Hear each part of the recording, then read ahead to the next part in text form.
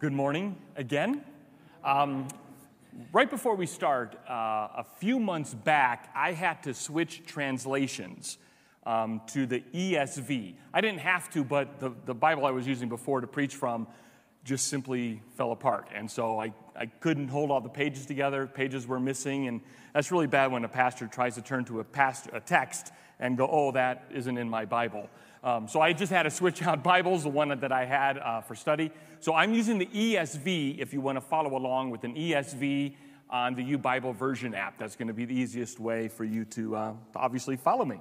But we are in Judges chapter 10. We're going verse by verse, and we are finally at a section where I think we might get a breather for a moment. And I thought it would be a really good time to introduce a gentleman named Jorge Augustus Nicolas Ruiz de Santillana. Now, I don't know if you speak Spanish, you're going to be able to pronounce that a lot better than I do, but that's why he's known as George Santillana. And I imagine everyone's familiar with George. Okay, let me tell you about his most famous quote, and maybe you'll know George. If you do not learn from history, you are doomed to repeat it.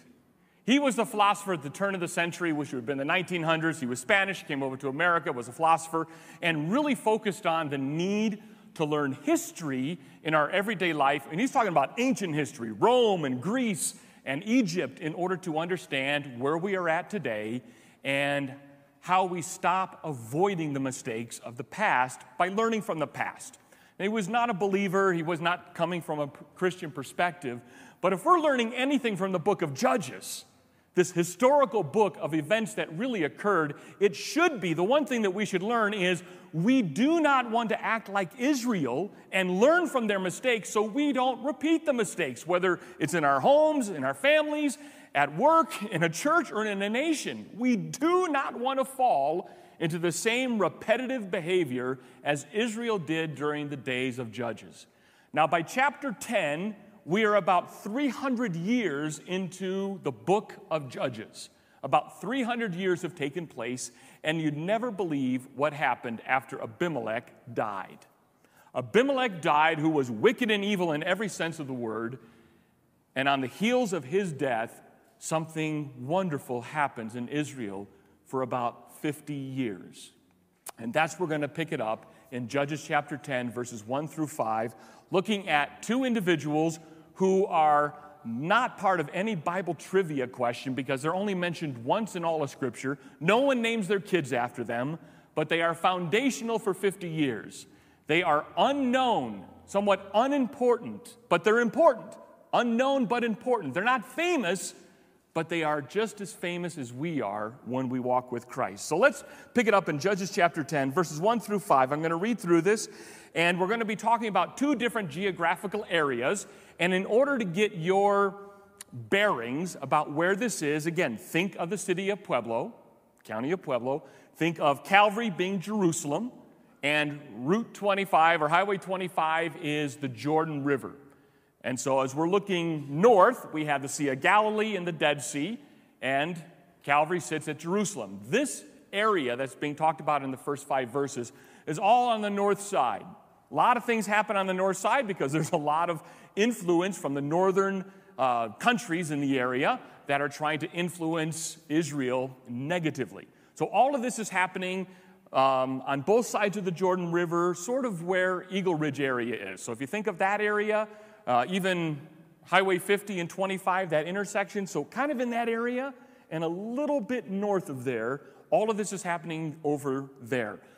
Because we're not going to know the names of the cities. We don't know exactly where they are in Israel, but we know geographically they're kind of on that north side, kind of in the middle of the city, especially right around 25, or, in this case, the Jordan River. So let's pick it up. Verse 1 of chapter 10. After Abimelech, there arose to save Israel Tola, the son of Puah, the son of Dodo, a man of Ishkar, which is one of the tribes of Israel. And he lived in Shamir in the hill country of Ephraim, which is again part of Israel's 12 tribes. And he judged Israel 23 years, and he died and was buried at Shamir. His entire life spans 2 verses in Scripture. Certainly not incredibly important in the sense of his name being well known. He's not famous. But he rose up and led Israel. Nothing negative, but nothing super positive either. But we assume that since there wasn't anything really negative, because Scripture points it out all the time, they did evil in God's eyes, or he did evil in God's eyes, or she did evil in God's eyes. God is very clear and very straightforward to point out when someone has done evil in their eyes, in his eyes. This man was raised up, led Israel, and judged 23 years, died and buried. Verse 3, after him arose Jair, the Gileadite, who judged Israel 22 years, and he had 30 sons who rode on 30 donkeys, and they had 30 cities called Havoth-Jair to this day, which are in the land of Gilead, and Jair died and was buried in Kamon. All of this happening up in the northern part of Israel. Two people, Tola and Jair. Their names don't mean anything significant, but they were faithful in judging Israel for the years that God had appointed them. And obviously, Jair in particular, having 30 sons who had 30 donkeys, which was a sign of great wealth. Each of the sons had a donkey, and they each had their own city. So he definitely had influence and power, and God somehow truly did indeed bless him. Because during his reign, there seems to be peace, there seems to be security, and nothing negative is happening. There are, I think, many times in our individual lives that we may feel like these two individuals. We serve a long time for the church. We serve our families faithfully for a long time. We serve jobs for a long time, and we don't get a ton of recognition. People forget our names. They forget what we did. There's no plaque or statue honoring all that we've done. And we feel at times lost to history. Just like the name George Santayana meant nothing to us, yet his words have influence, but the name is unrecognizable, just a blip in history.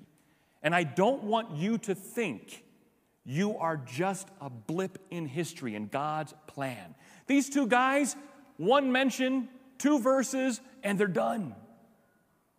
But God values every single blip of history of every single individual. Listen to what Jesus says in Matthew chapter 5, verse 19. He says, so if you ignore the least of the commandments and teach others to do the same, you will be called the least in the kingdom of heaven. Just a blip. But anyone who obeys God's laws and teaches them will be called great in the kingdom of heaven. See, God's kingdom, which is vastly superior in importance to the earthly kingdom, God says there is importance here. And in order to be important in God's kingdom, simply obey me. Be holy, for I am holy. That's what he asks of us. And further on, this is interesting, in Mark chapter 10, Jesus has this beautiful discussion with his disciples, starting in verse 35 of Mark chapter 10. And James and John, the sons of Zebedee, came up to him and said to him, coming up to Jesus, Teacher, we want you to do for us whatever we ask of you. And he said to them, what do you want me to do for you? And they said to him, grant us to sit, one on your right and one on your left, in your glory. And Jesus said to them, you do not know what you are asking. Are you able to drink the cup that I drink and be baptized with the baptism that I'm being baptized with? And they said to him, well, we are able. And Jesus said to them, the cup that I drink, you will drink. And the baptism with which I am baptized, you will be baptized. But to sit at my right hand or at my left is not mine to grant, but it is for those whom it has been prepared. And when the 10 heard of it, remember, these are the 12 disciples, 2 of them are asking Jesus what, basically? We want to be your number 1 and 2 men. We want to be super important in your kingdom. And when the other 10 heard it, they began to be indignant at James and John. Of course they were. Who are these 2 guys to want to get from Jesus that incredible favor of being powerful and important in his kingdom? There's a sense of pride, there's a sense of jealousy that comes out there. And so Jesus calls them all together and says to them, you know that those who are considered rulers of the Gentiles lord it over them, and their great ones exercise over them. And so he gives us a comparison and contrast. He says, I want you to look at how the Gentiles live. The Gentiles, when someone has a position of power, they have one thing in mind. How do I keep it and how do I extend it? How do I keep it? How do I extend it? How do I keep my power? How do I extend it? How do I force everyone under me to follow me, obey me? And in times like this, worship me. So Jesus said, that's how the Gentiles do it. The Gentiles get a power and it goes to their head and they get this power trip and they think they own your choices, your decision, your life, how you live. They're the deciding factor on what you are and are not able to do. And when you bow to them and acknowledge them, they're happy with you. When you resist that, they just call it tyranny, regardless if it's right or wrong. But that's how the Gentiles exercise rule and authority outside of God. It says, but, in verse 43, it shall not be so among you, but whoever would be great among you must be a servant. And whoever would be first among you must be a slave of all, a doulos, which means slave. For even the Son of Man came not to be served, but to serve, and to give his life a ransom for many.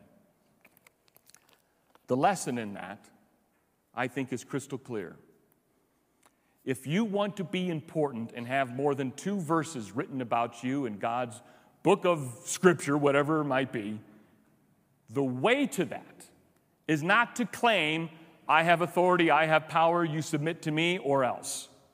The way to do it is to love on others and serve others first and foremost. To love others and serve others. The Gentiles, the ungodly, seeks after power to rule over others with force. The believer looks to the kingdom of heaven and looks at this world and says, how do I serve? Not be honored, not have the power, but how do I serve others in the name of Christ? Just like Christ did. He did not come to be served. He will come the second time as King of Kings and Lord of Lords, and he will come riding on a war horse to submit all of his enemies under his feet. Yet, foremost, humbly, not taking accolades to himself, not taking the power of the throne to himself, not calling down legions of angels in his right and power, but he submitted to the Father's will and lived as a servant. And Jesus says that is how you become great in the kingdom of heaven. That is how you become a person of renown and respect, of being a servant to others. When you get the mentality, you better obey me. Why is no one listening to me? Why is no one obeying me? That is a moment where God is saying, wake up. It's not about people obeying you or following your wisdom and advice. It starts with, how are you serving that person you think should be obeying you or following your advice? How are you serving them first and foremost? That's the only question you need to remind yourself of. How am I serving? And these 2 guys in Judges served faithfully. Not men of great renown, great exploits, but they were important in God's kingdom because they faithfully served and protected Israel for up to 50 years in their lifespan. You would think at that moment that Israel had just had some really bad leaders, Abimelech, and the whole city of Shechem turning against God. And then they have 2 moments of respite. You would think that they would have taken George Santayana's words to heart, even though he hadn't spoken them yet. If you do not pay attention to history, if you do not learn from history, you are doomed to repeat it. Verse 6 of Judges chapter 10. The people of Israel again did what was evil in the sight of the Lord. What was the evil they did? They served Baals and Ashtoreths and the gods of Syria and the gods of Sidon and the gods of Moab and the gods of the Amorites and the gods of the Philistines, and they forsook the Lord and did not serve him. I believe it's 6 times so far in the 10 chapters of Judges that Israel has forgotten what happens when you forsake God and you serve the foreign gods. When you forsake the God of Abraham, Isaac, and Jacob, and you adopt the gods of the Amorites, the Moabites, the Philistines, and the Sidonites. They forgot. Because I don't even think that we need to go through the rest of the chapter to know exactly what's going to happen to them, do we? What happens when God's people forsakes God? What happens to them? Do they get blessed? Do they live happily ever after? Do they get all their wishes granted? Do they have easy times of harvest? Do they have rest from invaders? Are they free from bondage and slavery? Are they free from worry and fear? Are they free from pestilence and destruction? Do they just go on their merry way and life is a yellow brick road? Is that what happens to them when they forsake God? What happens every single time they forsake God? The hammer slams. The hammer slams, the hammer slams, the hammer slams, and God says, whoa, I need to awaken you to your plight. Every single time. God shocks them with reality and says, life is now going to be hard. And then what does Israel do? I love it. Oh, God, life is miserable. Help. And what does God do? Oh, okay, come on back. We'll take care of it. Not this time. So they're now running around with other gods, worshiping other gods, serving other gods, honoring other gods, loving other gods, completely forsaking God, doing the opposite of what God has called them to do as His people, and they have not learned their lesson. Time and time again, they put their hand on the burner and they get burned. Time and time again, they cross the street and almost get hit. Time and time again, they fall into sin and disrepair and not learn their lesson. We got a new puppy a couple weeks ago, and Luna is an amazingly smart dog because she knows if she does right, she gets a reward, a treat. And it is amazing how few times you have to positively reward an animal for that animal to sit, to stay, to shake, to touch. I mean, it's amazing how quick they learn. Now, I know not every animal learns because I've had dogs that couldn't even learn their name after 10 years, but this one, in 2 weeks, bam, learning everything. Learning everything. Goes to the door when it needs to go out. Oh, what an amazing dog. Smart, smart, smart. My 10-week-old puppy at times can be smarter than the whole nation of Israel because they can't figure it out. They can't understand why they're not getting blessed, but life gets hard. And so life gets immediately hard when these 2 judges die and Israel is left to themselves. Listen to verse 7 through 9. So the anger of the Lord, that is never how you want a verse to start out about you. The anger of the Lord. So the anger of the Lord was kindled against Israel. Now, just to make sure that we're all on the same page here, when the word anger comes up in the Old Testament, that is the Hebrew word for bloody nose. What happens when 2 people get angry with each other and can't control? They fight, right?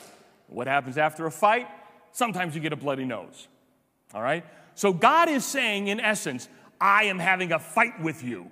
That is how angry I am at what is going on, because for 300 years, you have not learned the cycle. And you've rejected me. And you've turned to a tree, hoping it will answer your prayers. You've turned to a rock, hoping it will listen to you. You've turned to a mountain, hoping that somehow that mountain will hear your cries of praise. And it won't. It will not. It cannot answer you back. It is not a real God or deity.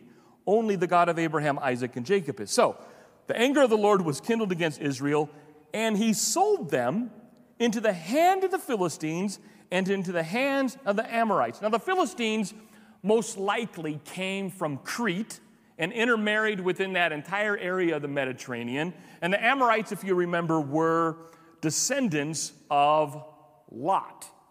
Abraham's nephew Lot, and when Sodom and Gomorrah were destroyed, Lot and his daughters retreated, and his daughters had relationships with him, and they had sons or brothers. I don't even know how that works, but really bad incestuous relationship that led to the Amorites. So they're no friends of Israel, no friends of God's people. And so God sold them into the hands of the Philistines and the Amorites, and they crushed and oppressed the people of Israel that year. For 18 years, they oppressed all the people of Israel who were beyond the Jordan and in the land of the Amorites, which is in Gilead. Now, the Amorites, of course, were the grandsons of Ham. Remember Noah's 3 sons? So one of the sons, Ham, and the Canaanites. So all of these people are not friends to God's people or to God. So for 18 years, they oppressed them. And the Amorites, verse 9, the Ammonites crossed the Jordan to fight against Judah and against Benjamin and against the house of Ephraim, so that Israel was severely distressed. I would imagine, after 18, 19 years of having invaders cross the Jordan River and keep poking you, keep taking all that you had, keep putting you into slavery, keep destroying your homes and raping your women and taking your children as slaves, yeah, I think I'd be a little bit miffed. I would notice it. I would go to myself, I wonder if God has a lesson in this for me. Life is hard. Why is life hard? It's not chance, and it's not karma. Life is hard because my decision was to reject God. And there should be no surprise if life gets hard when you reject God. When God is not the one on the throne, but you've put something else or someone else on the throne of your attention, your desire, and your passions, there is no surprise if life, finances, health, relationships, job, school gets hard. Now, not every hardship is because of it, but if there is hardship, that would be the first thing I'd look to and say, God, is there some way that I have missed something?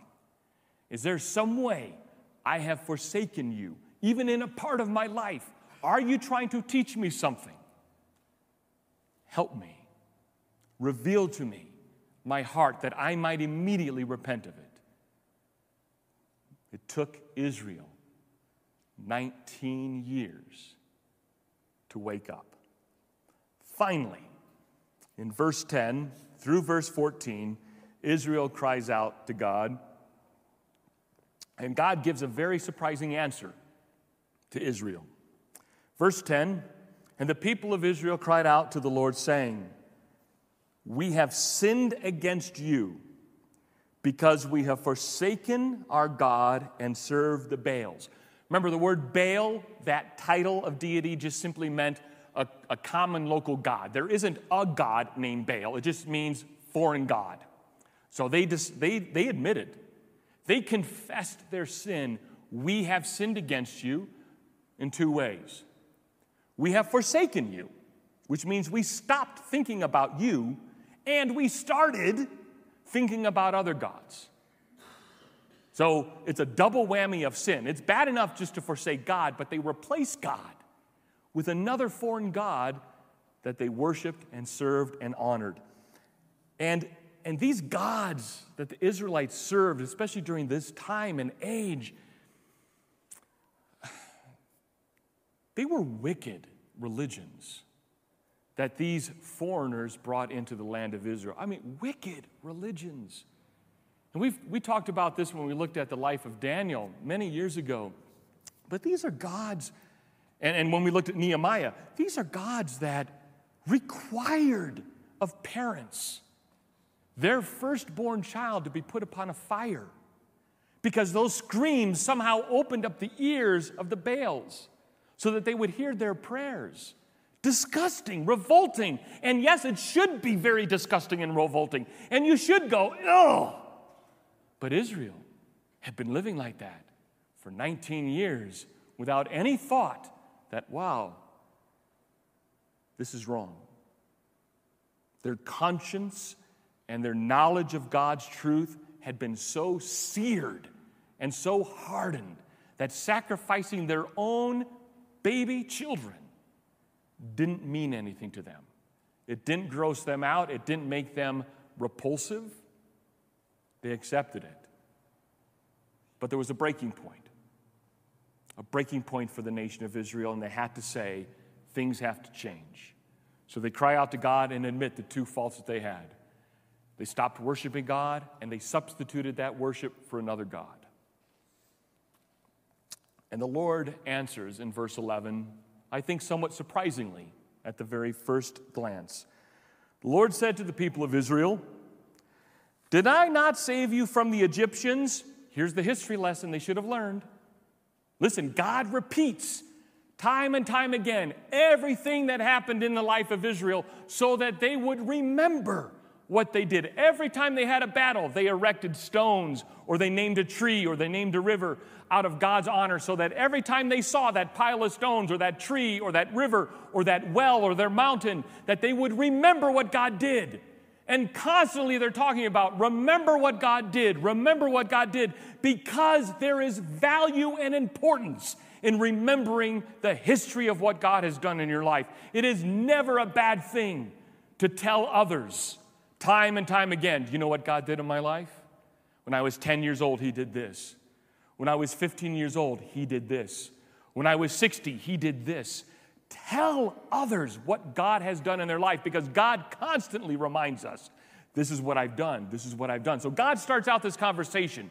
They're confessing their sin, and God says, did I not save you from the Egyptians? Yes, you did. Did I not save you from the Amorites? Yes, you did. Did I not save you from the Ammonites? Yes, you did. Did I not save you from the Philistines?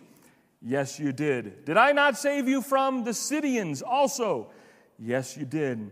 Did I not save you from the Amalekites? Yes, you did. And did I not save you from the Mennonites? Yes, I did. When they oppressed you, and you cried out to me, and I saved you out of their hand. So God, real quickly, showed them a period of history that probably was about 400, maybe 450 years.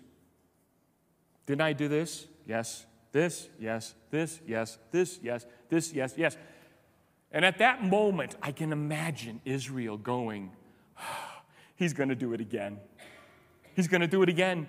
I knew it. Oh, that's right. I remember great-great-grandpa telling me about a story about someone that Egypt. Yes, I remember Egypt. And so I can imagine Israel's getting pumped going, yes, you did. You saved us from them. You saved us from them. Yes, yes, yes, yes, yes, yes, yes. And God says, yet you have forsaken me and served other gods. Therefore, I will save you no more. Okay. Maybe I misread that, because that's not the God we understand from Scripture, right? He always saves when you cry out, right? He always says yes when you say help, right? Doesn't He? I just want to make sure the new translation I'm using isn't confusing me. Yet you have forsaken me and served other gods, therefore I will save you no more. Imagine those words. I will save you no more. How do you even react to that? God, I thought every time I turned to you, you answered. I thought every time I cried out for help, you said yes. I thought every time I got myself into trouble and I'm reaping my own rewards, that you would help me. What do you mean you will save me no more? You see, their confession may be true and genuine. They may have said, we've done this. We're crying out to you for help. But there was very little, if anything, in terms of acting differently. All they did was admit, I've got a fault. There was no change until they heard those words, I'll save you no more. God continues and says in verse 14, just to make sure they got the message, go and cry out to the gods whom you have chosen. Let them save you in the time of your distress. Whoa, God. You're supposed to help them. And what you've told them in essence is, you forsook me. You gave me up and you started all this other God worship. You're in trouble. You need your prayers answered. You need relief from slavery and oppression. Why don't you go to those rocks and trees and hills and rivers and see how they're going to do? Go. That's who you're worshiping. Go to the person you're worshiping. Go to the God you're worshiping. See what their answer is going to be. Because we're no longer in a relationship because you've forsaken me. And you've replaced me. So go to your replacement. How would you deal with that type of answer from God? Because that is not the kind of answer we're expecting, right? That is not the kind of answer that I was expecting in the book of Judges. I've always expected him to go, all right, come on. I'll extend my mercy to you once again. Let's go. I'll save you. I'll raise up a Gideon. I'll raise up a Samson later on. I'll raise up a judge that'll save you from the oppression. That's what they've been used to for 350 years, but for the last 19 years, they've rejected God completely. So God says, you've made your bed, lie in it. What possible hope do they have at this point? The God of the universe, the Alpha and the Omega, the God who created all things, just told you, no, I'm not helping. Go find your help somewhere else. What would your reaction be to that? Some people may react by going, all right, fine. We're at war too then. I'll stick it out. We'll get the energy and power, and somehow we're going to get over this. You're no help to us. And they could have totally turned their back on God, completely. At least they knew to cry out to him. So he answers, Israel answers in the next several verses to the end of the chapter, what God was really looking for at the very beginning. And he had to use this tough measure, these tough words, to get them to a very real place of admission. Not just simply admitting what they did was wrong, but making a change in light of it. But words are not enough. Actions must be present. And so the people of Israel in verse 15, Israel cries out to God.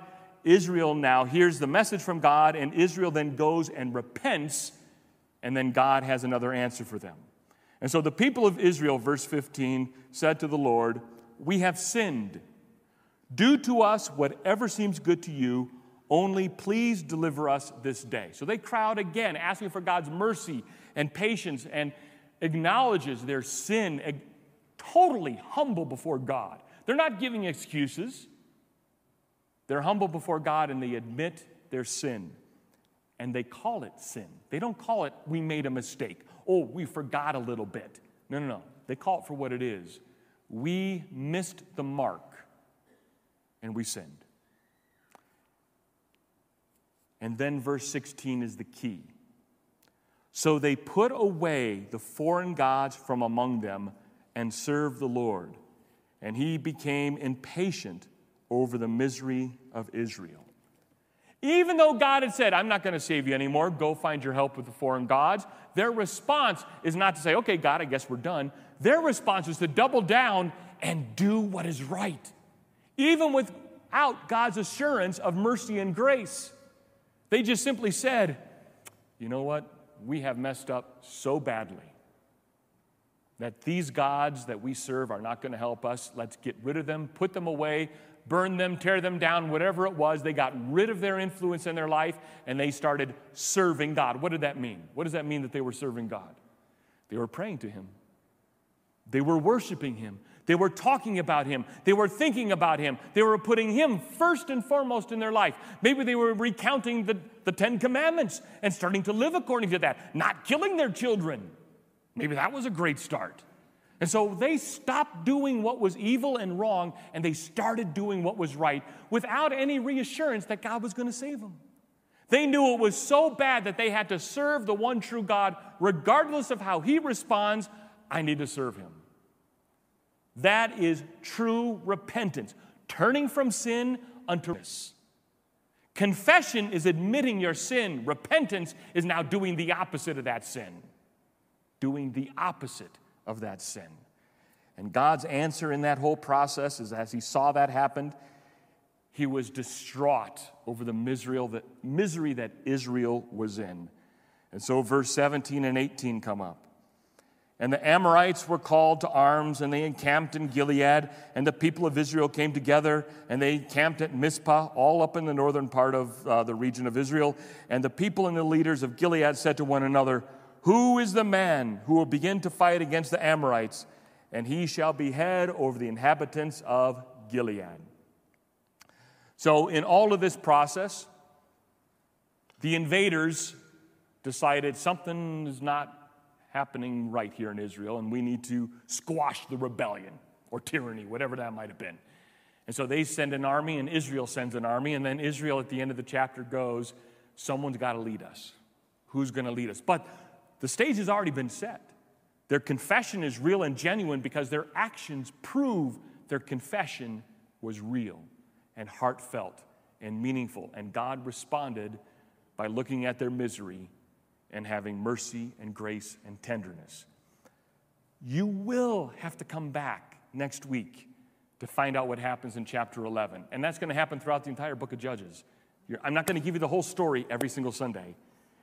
But it is possible, very possible, that God will save them. Just saying. It's the whole story every single Sunday.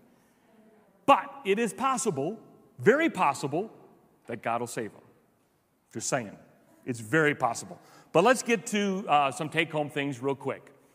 The first thing is, I think one of the important things for us to remember is that there are times in our real human lives that we may feel insignificant.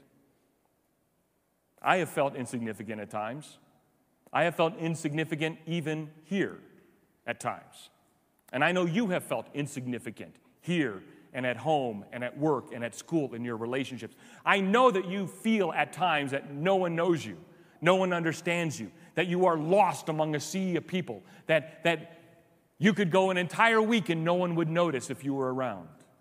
Have you ever felt that? I know you have, because you're just like me. I know I felt that, so I know you felt that.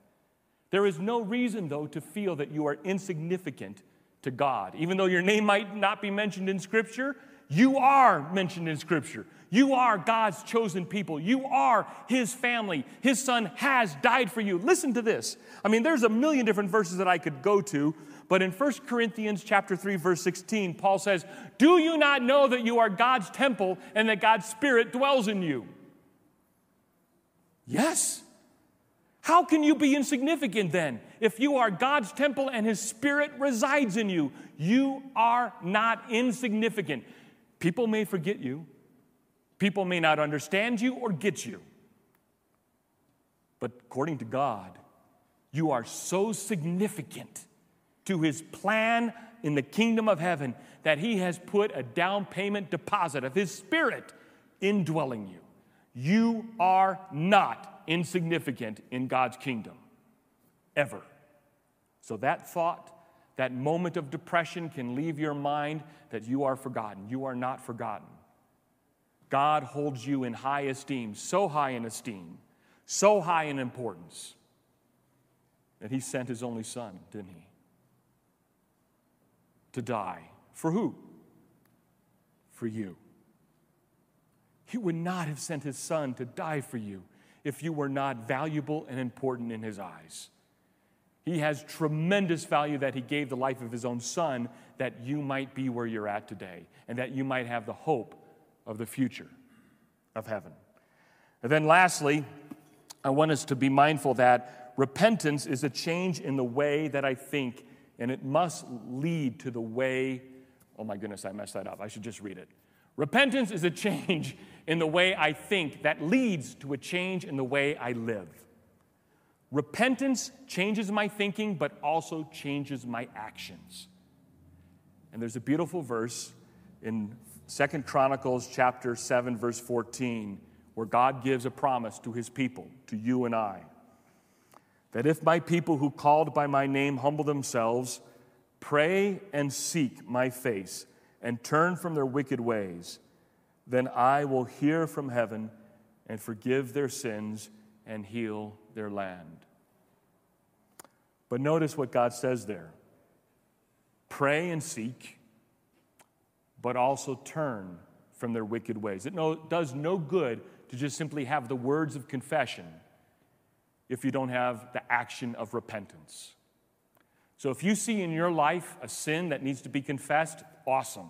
God is giving you that opportunity. But he also says, if you want to show me that that confession is true and genuine, you need to change. So if you're doing this, do that instead. The book of Ephesians, Paul has a wonderful statement here. I'm going to let the band come up so that shortens my time of speaking. Paul has a wonderful statement there in Ephesians where he talks about if you have a problem lying, it's not good enough just to stop lying, but you have to tell the truth now. So be a truth teller. He says if you're lazy, then stop your laziness and start to work. So the principle goes, if you're unfaithful in a relationship to a spouse, stop the unfaithfulness, but also start faithfulness. So it's a stop and start relationship that God says is true, genuine repentance. It's not good enough just to stop doing the bad. We also need to do the holy and righteous at the same time. And that's why repentance is called turning directions. I stop doing that and I start doing this. And God says when that is true and genuine in your life, in your church, in your family, in the nation, God promises to answer that cry for help and heal the land, to bring revival and to bring repentance. So if you see a nation, a family, or a church going awry, what you need to do is you need to call out and say, God, help us change what we're doing. Not just admit what you're doing is wrong, but change it for the good. Let's close in prayer. Father, we thank you for the words of conviction, the words of confession, the words of repentance. And Father, thank you at times for hitting us over the head with this sledgehammer of responsibility.